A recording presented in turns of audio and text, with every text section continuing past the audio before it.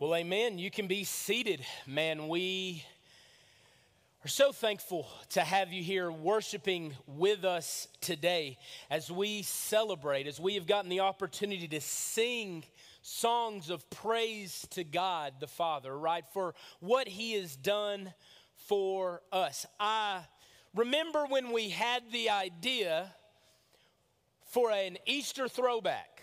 I'm going to tell you, it was one of those ideas as a pastor, it did not originate with me. It was one of those ideas as a pastor that scared me just a little bit.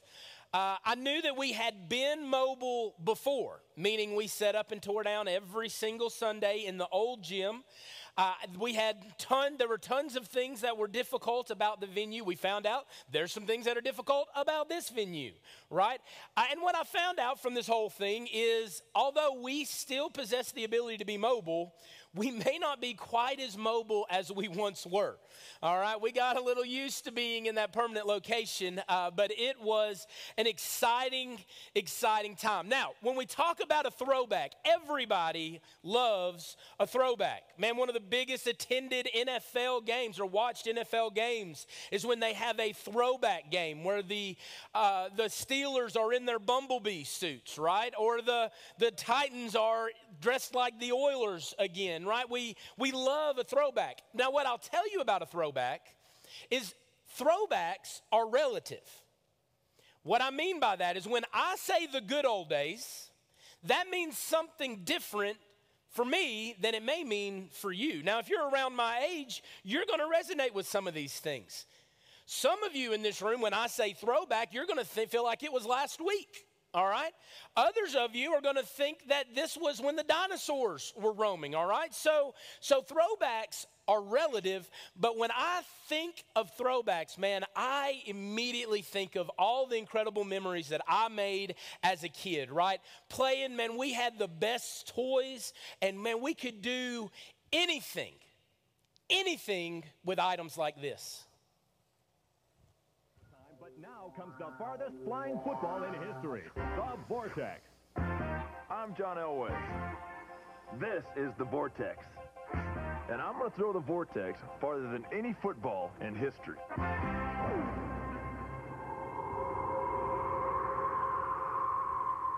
The farthest flying football in history, Koosh Vortex. Now the Vortex Howler screams with 3 howling whistles. It's Koosh. Balls have evolved over time, but now comes the farthest fly. Now, this was a game changer for me.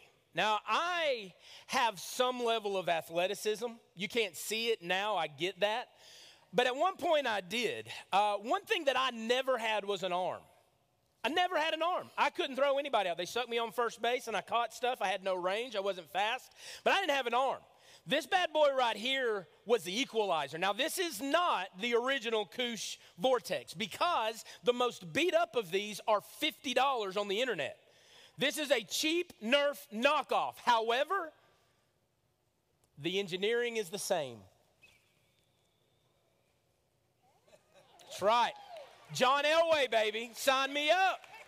Now, it wasn't just the guys, but my wife, when I began to tell her what we were doing, she had a suggestion of a toy that might bring back some memories for some of you ladies, like this. Have you heard about Betty? Betty Spaghetti. She's got real cool clothes. Lots of clothes. She's got real cool hair. I love her hair. Have you seen her style? Have you met her friends? Have you heard about Betty? Betty Spaghetti. Meet Betty Spaghetti. She's a one-of-a-kind mix and match, never the same look twice fashion doll that has everybody talking. Have you seen her style? Outrageous style. Have you met her friends? Way cool friend. Have you heard about Betty? Betty Spaghetti. Betty Spaghetti. New from Ohio Art. That's sold separately. Have you heard about Betty? Oh, Betty Spaghetti. Now, I want you to know this is also not cheap, and I had to get the most ratchet Betty Spaghetti doll I found in some obscure place in Arizona on a website that I have never heard of until I looked for this doll. But I got her. Now, she is continually accessorizing. See, the thing about Betty Spaghetti, she's got this hair that you can tie up beads in. It literally came with one bead. That's why there's one bead in her hair. But the possibilities were endless with this doll. This doll taught girls how to accessorize. I would argue it teaches them how to dismember. I'm trying to keep hands and feet on this doll is a pain. But you could accessorize with anything that you wanted. You could completely rip her in half, kind of gruesome. But you could put a nicer skirt on. You could dress, there you go, right? Great idea, not great execution, but the Betty Spaghetti doll. Does any girl remember the Betty Spaghetti doll? As I'm holding her leg. Anybody? Okay, there are some. There's some. Some of you are afraid to raise your hand because you're afraid I'm going to call on you to do something, right? Betty Spaghetti. Now, I will tell you this next one was a little bit of a phase for me. Now, I have been assured that this did not reach everybody, but you're not preaching, I am, all right? And so when I think throwback, I think of this. You want to ride the string? Yo, yo! Yo, this thing. Yo, Mega! Spin it, rock it, ride it! Want to spin to win? Spin this. The Omega Fireball with super long spin power and the yo-yo with a brain that returns automatically. Yo, yo! Want to lick the tricks? The Omega Raid is your pick. Yo, yo! With its rock and roller bearing, it spins 5 times longer and faster. Walk it, flick it, trick it! Don't just yo like a pro! Yo, Mega! The Omega Yo-Yo with the Brain, Raider, and Fireball, each sold separately at selected toy stores. Yo, yo! Yes, sir. I'm going to tell you, in middle school, if you had a Omega Fireball, you were it. You were there. If you had a Duncan Butterfly, if you had a Omega Fireball or a Omega X-Brain, you had arrived on the social scene. And y'all, I might have been more excited about this than any other thing that I picked up. But check this out. You can walk the dog, right? Yeah. I still remember. I know what you're thinking. Impressed, aren't you? Yeah, okay. I hope you're still clapping at the end of the message. But then you've got the iconic. See, I knew I would mess up at least once. Hang on, let me readjust. It's embarrassing. I'm in the moment and I messed up. Okay, hang on. You can rock the baby in the cradle, right? Yeah.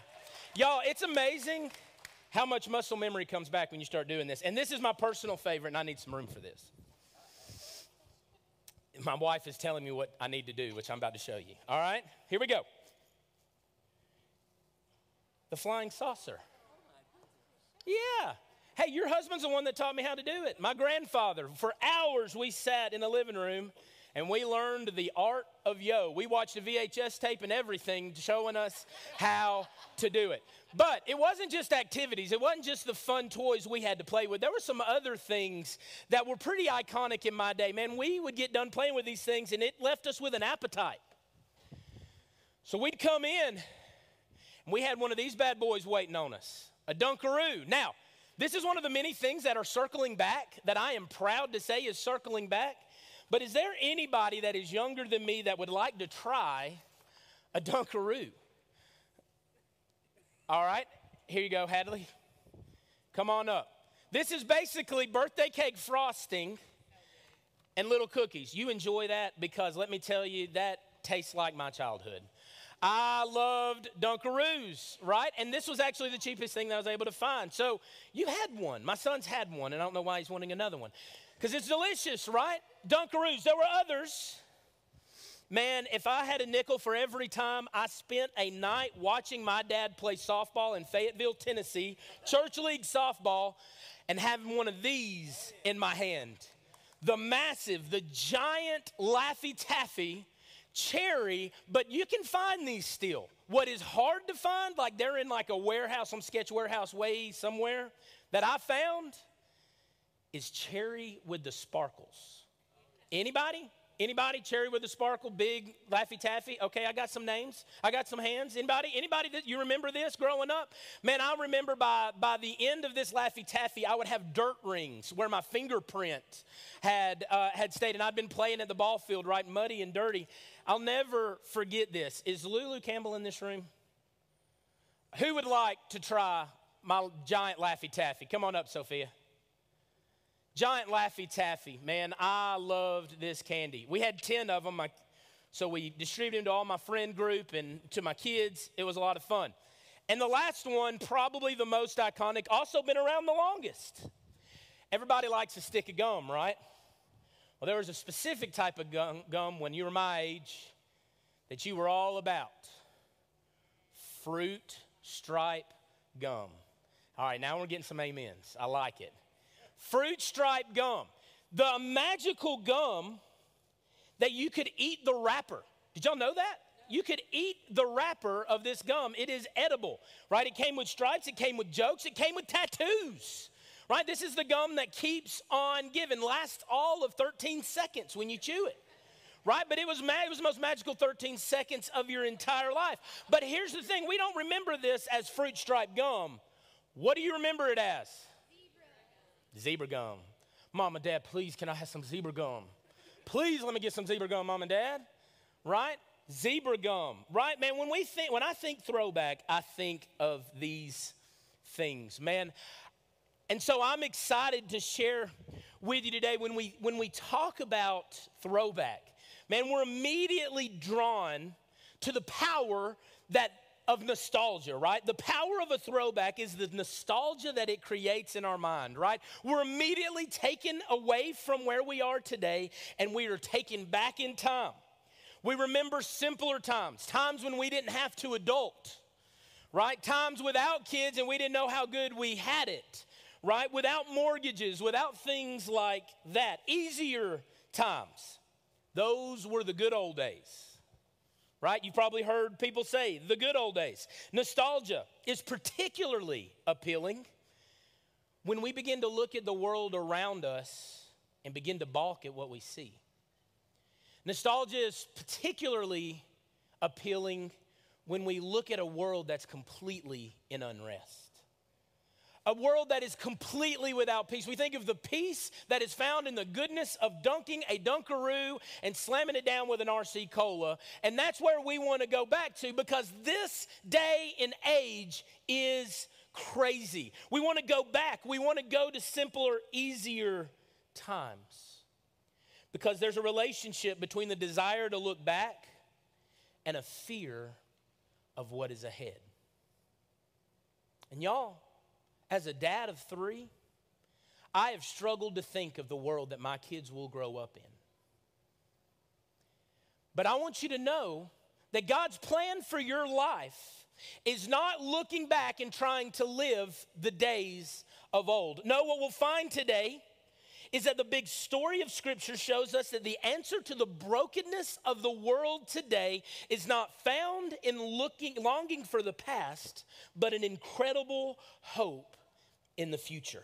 An incredible hope that transcends anything that we in our finitude, in our small capacity brains that can only see the step that we are on, simply do not possess the ability to see. We have a hope that transcends this life, and we'll find that the grand narrative of Scripture lays out that there is hope for the people of God. And so turn in your Bibles to Genesis chapter 3. And while you do that, I just want to say a quick word of prayer. Father, as we draw into your word, God, it is living and it is active, sharper than any two-edged sword. God, I pray that you would divide truth today, that you would speak and you would eliminate this vessel that's in front. God, I pray that you would communicate right to the hearts of your people. Lord, we, above all others, are a people of hope because our hope is found in you. In Christ's name we pray. Amen. So when we look at the grand narrative of Scripture, we've got to go to the very beginning. In the beginning, we see Genesis chapter 3. Genesis chapter 3, beginning in verse 6. Follow along with me as we read. So when the woman saw that the tree was good for food, and that it was a delight to the eyes, and that the tree was to be desired to make one wise, she took of its fruit and she ate. Now we know what's going on here, right? This is Adam and Eve in the garden. God has said, here's your entire garden. Eat in every tree. Eat of every tree. Don't eat of this tree. This is the story of Adam and Eve going to that tree and eating of the fruit. The very thing that God had prohibited, they partook in. And so she took of its fruit and she ate, and she gave some to her husband who was with her, and he ate. And then the eyes of both of them were opened, and they knew that they were naked, and they sewed fig leaves together and made themselves loincloths. And they heard the sound of the Lord God walking in the garden in the cool of the day. And the man and his wife hid themselves from the presence of the Lord God among the trees of the garden. There are 1,189 chapters in my and your Bible. 1,189 chapters in the 66 book that make up the Bible that we read and we recognize as the canon of Scripture. Y'all, it took all of 3 for us to completely blow it. Not 100, not 15, not 9. By 9, actually, people were so evil they were only thinking about evil continuously. Everyone was. That's what he said in Noah's day. 3 chapters, and we had completely made a mess of the perfection that God created. And something even more humbling, we weren't even there for most of the first chapter. We weren't even there. We were the last thing he made. And we blew it. We completely lost our mind. And what we see, look at their response. When they ate of the fruit, what was the immediate response of Adam and Eve? When God showed up, instead of running to him as they had before, when God would come and walk with them as a friend in the cool of the day, right? Didn't even want them to get scorched by the sun, so he would walk in the afternoons, where we would go out on our front porches. God would walk with them, commune with them, have unity and relationship with them. And immediately, what was their response? We got to get out of here. We got to do whatever we got to do to get away from a holy God. This was as much an emotional response as it was a necessary response. We have to get away from a holy God because we recognize that we are in trouble. I'm talking about in trouble in a heartbeat. I'm talking about with 3 kids, right? We're always late to the movies. If you walk in 5 minutes late to the story of the Bible, man, you've missed it all. You might as well go home. And man would separate themselves from God. And y'all, that separation exists even to this day. See, in the very beginning is the story of the separation of God from man as a result of their sin. And so God lays out the consequences.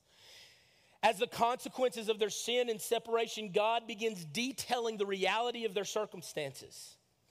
He begins to tell them of a curse that is now upon them, but not just upon them. It's a curse that its effects are all-encompassing. Man is cursed. Woman is cursed.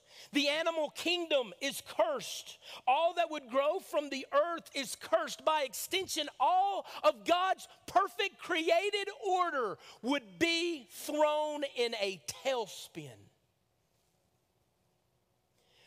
The result of the curse would stretch far and wide, and everyone and everything would be affected.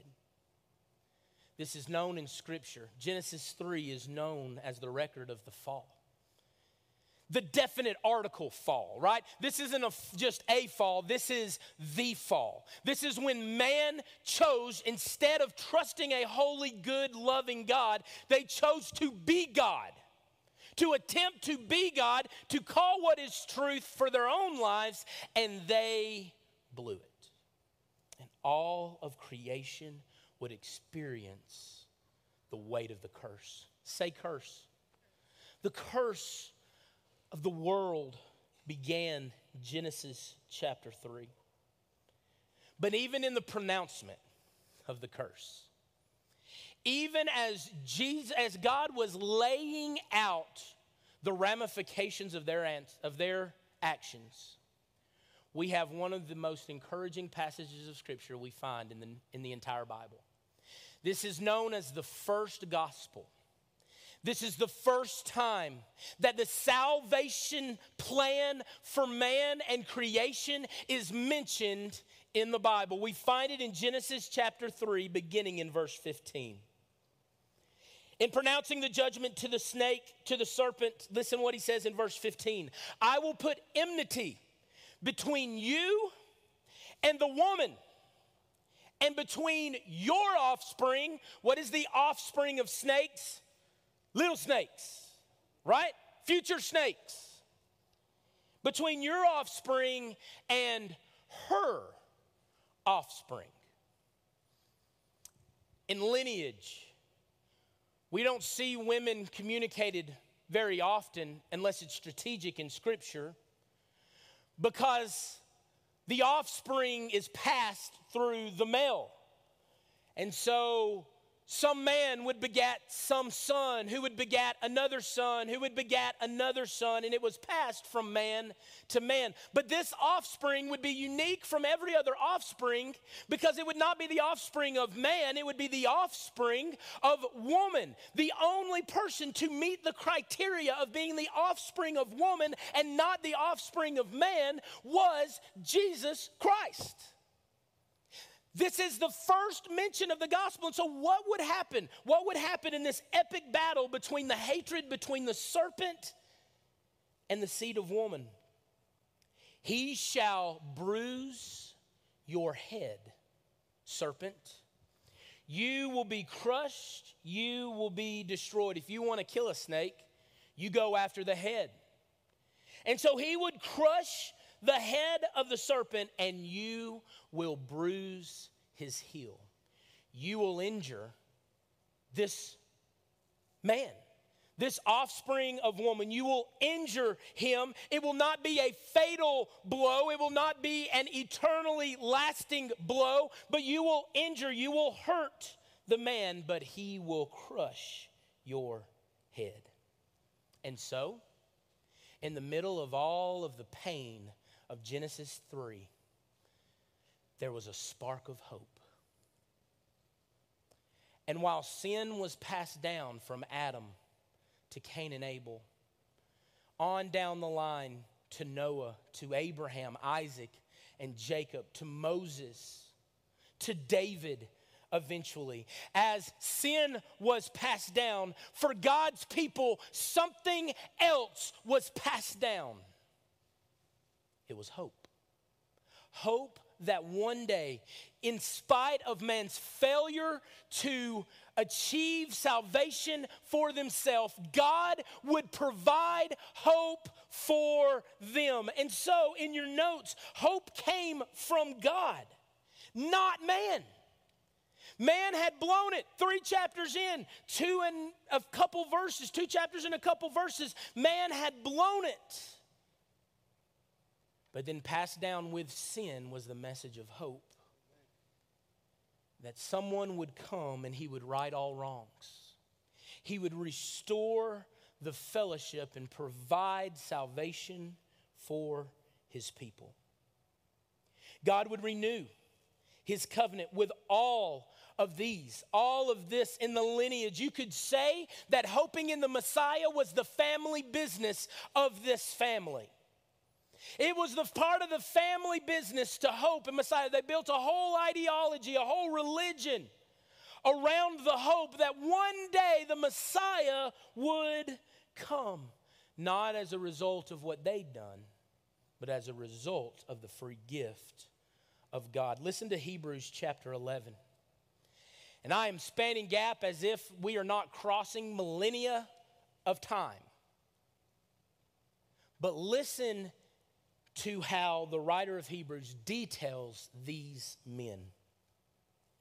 These all died in faith, having not received the things promised, but having seen them and greeted them from afar, having acknowledged that they were strangers and exiles on the earth. For people who speak thus make it clear that they are seeking a homeland. These people, Abraham, Isaac, Jacob, Moses, Noah, these people were different from the rest of the world. They weren't looking back. Listen to what it says. They were seeking a homeland. If they had been thinking of that land from which they had gone out, if they had been thinking of the earth, then they would have had the opportunity to return. But as it is, they desire a better country. That is a heavenly one. The nature of sin is to create in us a desire to look back. A desire to be unhappy with our circumstances and find escape in the way things used to be. We've discussed a rear or backward facing nostalgia. But what is unique of God's people, the people of God, is that they do not have a rear-facing nostalgia. In fact, they have a forward-facing nostalgia. Alan, what do you mean? While the world looks back and longs to return to past experience, we, as the church, as God's people, eagerly anticipate something we have never experienced before. How can we be nostalgic for something we've never done? For something we've never experienced? I can't make sense of it, but I know that that is the reality of my life. My hope is not found here. It's not found in yesterday. My hope is found in a God who transcends tomorrow. We find our hope in what is to come. While the world longs for a place that is familiar, we long for a place that is wholly unfamiliar, that is alien, that is, as Scripture defines it, the far country. We don't know it. We haven't experienced, but oh, we long for it. And it is that hope that inspires the people of God to move. So hope came from God, not man, right? But what does that mean for us in the here and now? For us to have a forward-facing nostalgia. These men believed and they looked for a homeland. We see it in the beginning, but we see it in the here and now as well. What does it mean for us? Well, we don't have to wait for a Messiah. All of those Old Testament prophets, they looked forward to the coming of the Messiah. But the snake crusher has a name, and that name is Jesus. And it would inspire Luke to say that there is no other name under heaven given to men by which we might be saved. What is he talking about? He's talking about a hope that transcends circumstances and failure. Hope that transcends the mistakes of yesterday and today. And so here and now, there are ramifications to the hope that we can have in Christ. Galatians 4:4 tells us, in the fullness of time, God sent his Son. We don't await a Messiah. There are some on this earth that await the coming of the Messiah, that are not convinced because the Messiah didn't come in the wrapper they intended and they wanted. They rejected him. But we don't await a Messiah. We live in light of him. We have faith that is grounded in the fact of the death, burial, and resurrection of Jesus Christ. It is grounded everything we do similar to, in the same way, that hope is not from man, it's from God. We recognize that salvation is not our own, it is the Lord's, and we borrow that victory, right? We are a part of that. We are welcomed in. Romans chapter 5. Romans 5 verse 17. For if because of one man's trespass, who is this? Not a rhetorical question. Adam, right? One man's trespass, the sin of Adam, the sin of the fall, 3 chapters in, remember? Death reigned through that one. The curse is the curse of death. It's separation from God. Romans, Paul would say to the church at Rome, the wages of sin is death. This is the curse. It's eternal separation from God. We're not talking about hiding behind bushes, hiding nakedness behind bushes. We're talking about hiding forever. We're talking about eternal separation. We sing about it. The chasm was far too wide. We could never reach God. So God came down to us. For one man's trespass, death reigned through that one man. But much more will those who receive the abundance of grace and the free gift. What's a gift? It's not something we earn. It's something that is given. It's not from us, but it is for us. Bless God. That the free gift of righteousness reign in life through the one man, Jesus Christ. Therefore, as one trespass led to the condemnation for all men, so one act of righteousness leads to justification and life for all men. In Adam, all of us die. He set that tone, and don't think that we would have responded any different. It is the human condition. In Adam, we all die. Not exactly a pep talk, but in Christ, there is life. Those under the curse of Adam will be separated from God for eternity. And those that have received the gift of forgiveness would have everlasting life. Therefore, as one trespass led to the condemnation for all men, one act of righteousness leads to the justification and life for all men. For as by one man's disobedience the many were made sinners, so by the one man's obedience the many will be made righteous. Christ did not come to condemn the world. The world believes the church has the message of condemnation. No, according to John 3:17, now we memorize John 3:16, but God sent not his Son into the world to condemn the world, but that the world through him might be saved. The condition of the world is not condemnation in light of Christ. It's condemnation apart from Christ. We were condemned already because of the sin that we were born in. It's our human condition. And so Christ came to reverse the curse. Because of his death, life is offered to us. He didn't just cover sin. The record of the Old Testament is a covering of sin. The word is atonement. But what Jesus did for us is unique. Because of his death, burial, and resurrection, because of the death of the perfect Lamb, the sacrifice of God's Lamb, sin is not covered, sin is removed. And we have victory over death. We have victory over the curse. Listen to Colossians 2:13 and 14.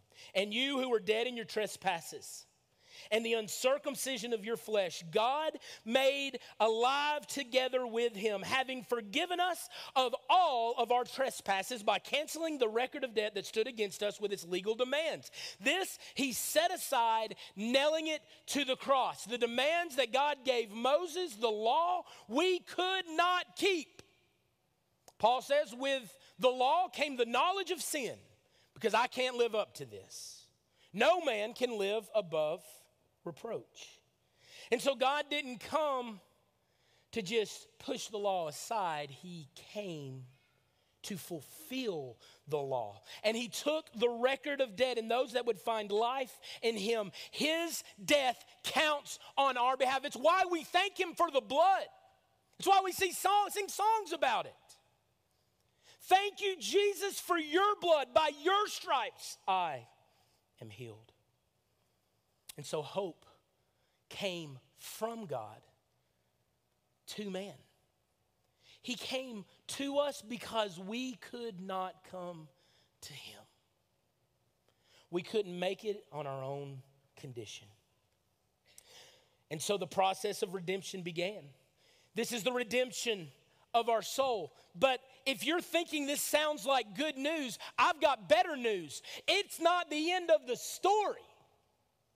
it gets better than this. It gets better than life exchanged for death. Right now, we as the church are in this stage of we have received the blessing and the salvation of our soul, but we have not actualized and seen the salvation of our bodies yet. We have not received the full weight of the reward that awaits us, and so we have to look at the end. We have to look in the end. In the end, Revelation chapter 21. Revelation 21, beginning in verse 1. Then I saw a new heaven and a new earth. For the first heaven and the first earth had passed away, and the sea was no more. And I saw the holy city, New Jerusalem, coming down out of heaven from God, prepared as a bride adorned for her husband. And I heard a loud voice from the throne saying, behold, the dwelling place of God is with man. Y'all, this hadn't happened since Eden. Genesis 3 to Revelation 21. This had not happened. But God had made his home again with man, never to be separated. You see, there is residue of the curse still upon us. How do I know that? Because I still have to discipline my kids. How do I know that? Because God still has to discipline me. You know how I know that? Because I see the brokenness in the world that we live in. All has not been made right. The curse is still upon the world, upon creation. There is life, but the curse, the residue of the curse remains. Listen what he says. And I heard a loud voice from the throne saying, behold, the dwelling place of God is with man. He will dwell with them, and they will be his people, and God himself would be with them as their God. And listen to this. I don't know what you're going through. I don't know what your week has been. Man, you may be great, and it may be total chaos at home. But regardless of your circumstance, I promise this verse will resonate with you. God, who has made his dwelling place with man, will wipe away every tear from their eyes. There will be no more sadness. There will be no more pain. There will be no more worldwide pandemic. There will be no separation. God will wipe away every tear from their eyes, and death shall be no more. Death that entered from the sin in Genesis 3 will finally and completely be dealt with. Death will die. The curse will be made no more. Neither shall there be mourning, nor crying, nor pain anymore. For the former things, they gone. They have passed away. This text by theologians is called the Great Consolation. That Jesus, looking back over the record of broken humanity, will finally right all the wrongs. It's not just an intangible idea and a hope that is found in our heart. It is actualized in our hands and feet. In the end, we are restored to right relationship. We are unhindered. We are made holy as he is holy. This is what awaits God's people. This is why it's not just sin passed from Adam, but it's hope in a coming Messiah who would provide a way for death to die through the work of Christ. And so we need to understand that hope didn't just come from God, not man. It didn't just come from God to man, but it came from God for man. It came for me, and it came for you. You see, it's all fine and good to recognize this as a history book of the salvation of God for his people. But it's something wholly different when we recognize that God has extended the invitation to me and to you. We are welcomed in. As wretched as we are, as dirty as we are, God doesn't argue all of our sufficiencies. He argues his substitute. He did what we couldn't do. And it is made possible that we be restored into a right relationship with God, from God, for us. We can be a part of the people of God. There may be times in our life where we feel like God has forgotten about us, or worse, he has forsaken us altogether. That's not what we see in Revelation 21, 1 through 4. We see a God who seeks to restore. We see a God who, if you will respond in faith from the beginning, hope, right? Hope comes to us. If we would respond to the hope that we have in Christ, you too today can be restored. Ultimately, he does not long to see us destroyed. He doesn't like to see people get what they got coming to them. He likes to intervene supernaturally on their behalf. He likes to restore them. And restoration is my theme, and it can be your theme today. It is for you. What God has accomplished is for us. No, the answer of this world is not found in looking back. It's not found in a throwback. It's found in looking ahead to the day when the curse will be removed forever. I don't know what you've been through, and I don't know what you lost.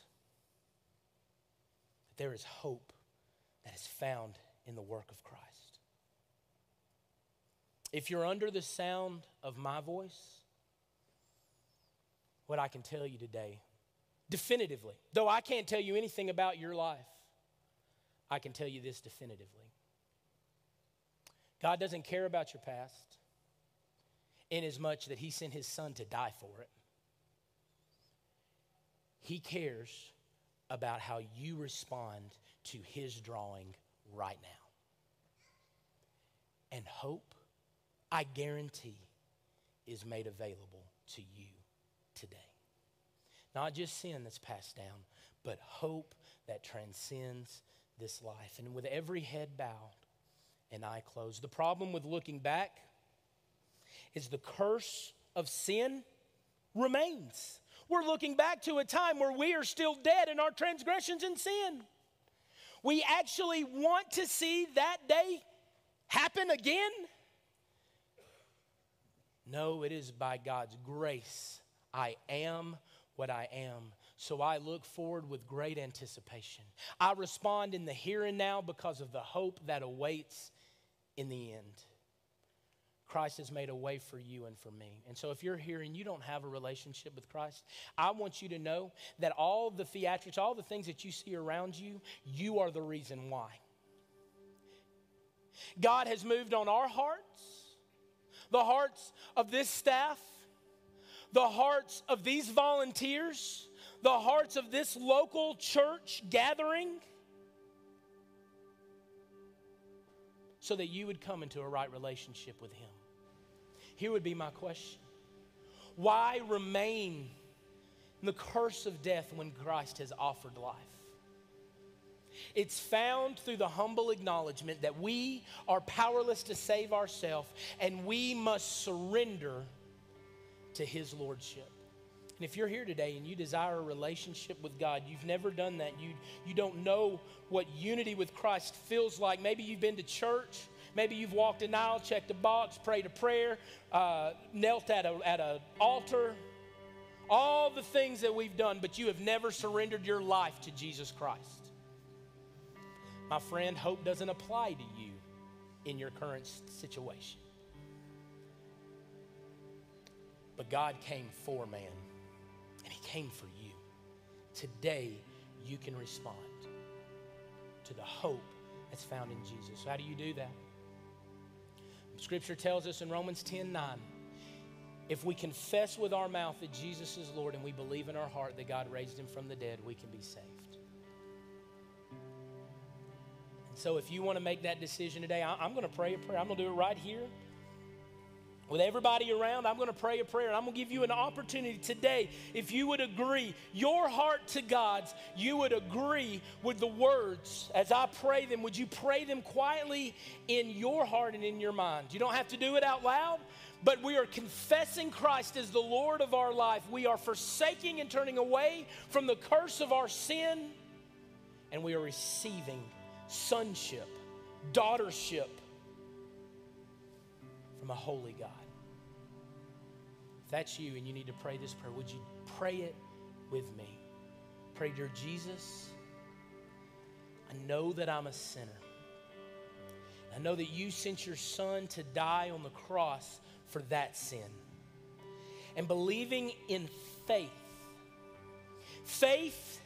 the same faith of Adam and Eve, the same faith of Abraham and Isaac and Jacob, the same faith of all those who've believed but never received. I believe in Christ. I receive your gift of forgiveness for my sins. I pray that you would come into my life, that you would take over and that you would take charge. And I pray that you would give me life everlasting. May the hope that you purchased be the hope that I enjoy. Thank you for salvation. Now give me the boldness to take next steps with you. In Christ's name we pray. Amen and amen. With every head and heart still bowed, if you prayed that prayer for the first time, if you prayed to receive Christ as your Lord and Savior, I want you to know the angels in heaven are throwing a party. Man, they are ecstatic about your new life in Christ. But the enemy is also working. And so in just a moment, everything's been fine and good because it's been in the quietness of your own heart. But in a moment, I'm about to ask you to do something. I'm about to ask you to respond in a real way, in a tangible way, in a physical way. And I just want you to know how the enemy's going to work. He's going to tell you not to move. He's going to tell you to deal with it later. But I would tell you today is the day of salvation. And Jesus would say, if you are ashamed of me among men, I will be ashamed of you before my Father. So maybe you would pray for boldness and strength. Because as a new starting out baby in Christ, your relationship with God has just begun. Christ desires to mature you and to grow you. And so we have counselors that are in the back of the room. And in just a moment, what I'm going to ask is if you prayed that prayer for the very first time, you accepted Christ as your Lord and Savior, you received the hope of salvation and life with God forever. If you did that, I want you to testify to that fact by getting out of your seat, by finding one of these aisles, walking back to the room, and these counselors will meet you. You don't have to walk up awkwardly to one, trying to pick which one. They will make sure that you are taken care of. If you would respond to what Christ has done for you, y'all, you've passed from death to life. We want to know about it. We want to help walk with you. We want to encourage you. But it's going to take your obedience and your response. And so on the count of 3, if you've made that decision, nobody looking around, if you made that decision, I would ask that you would get up from your seat. I would ask that you would find an aisle, and I ask that you would find someone at the back. Just make your way to the back of the room and let somebody know about what Christ has done in you. All right, on the count of 3. On the count of 3, I want you to do it. Father, give them boldness, give them strength to respond as your Spirit leads in this time. May this be the first act of their obedience in their new life with you. 1, 2, 3. would you get up? If that's you and you've made a decision for Christ, would you just respond? Would you stand to your feet? Would you find an aisle? Would you find someone in the back that would love to talk with you, to share with you about how you can know that you have a relationship with Christ? If that's you and you've made that decision, would you respond? I want you to know that this invitation will continue. In just a moment, we are going to worship together again. The band is here and we will praise. But if you need to act, you need to respond, I pray that you would do so. Take this moment and allow God to move you, to change you. Listen, if you need to make some other response, I want you to know that you can do that. You can let us know on the Connect card, but man, if you need salvation, do not let this moment slip by without doing business with the Lord. Father, we are so thankful for your presence. Where two or more are gathered, you're in our midst. So God, in light of your word, may we live differently. God, we thank you for our new life. And God, as we celebrate that, I pray for one that still needs to respond to you. May they do it before it's everlasting too late. Father, we love you. And it's in your name we pray. Amen and amen.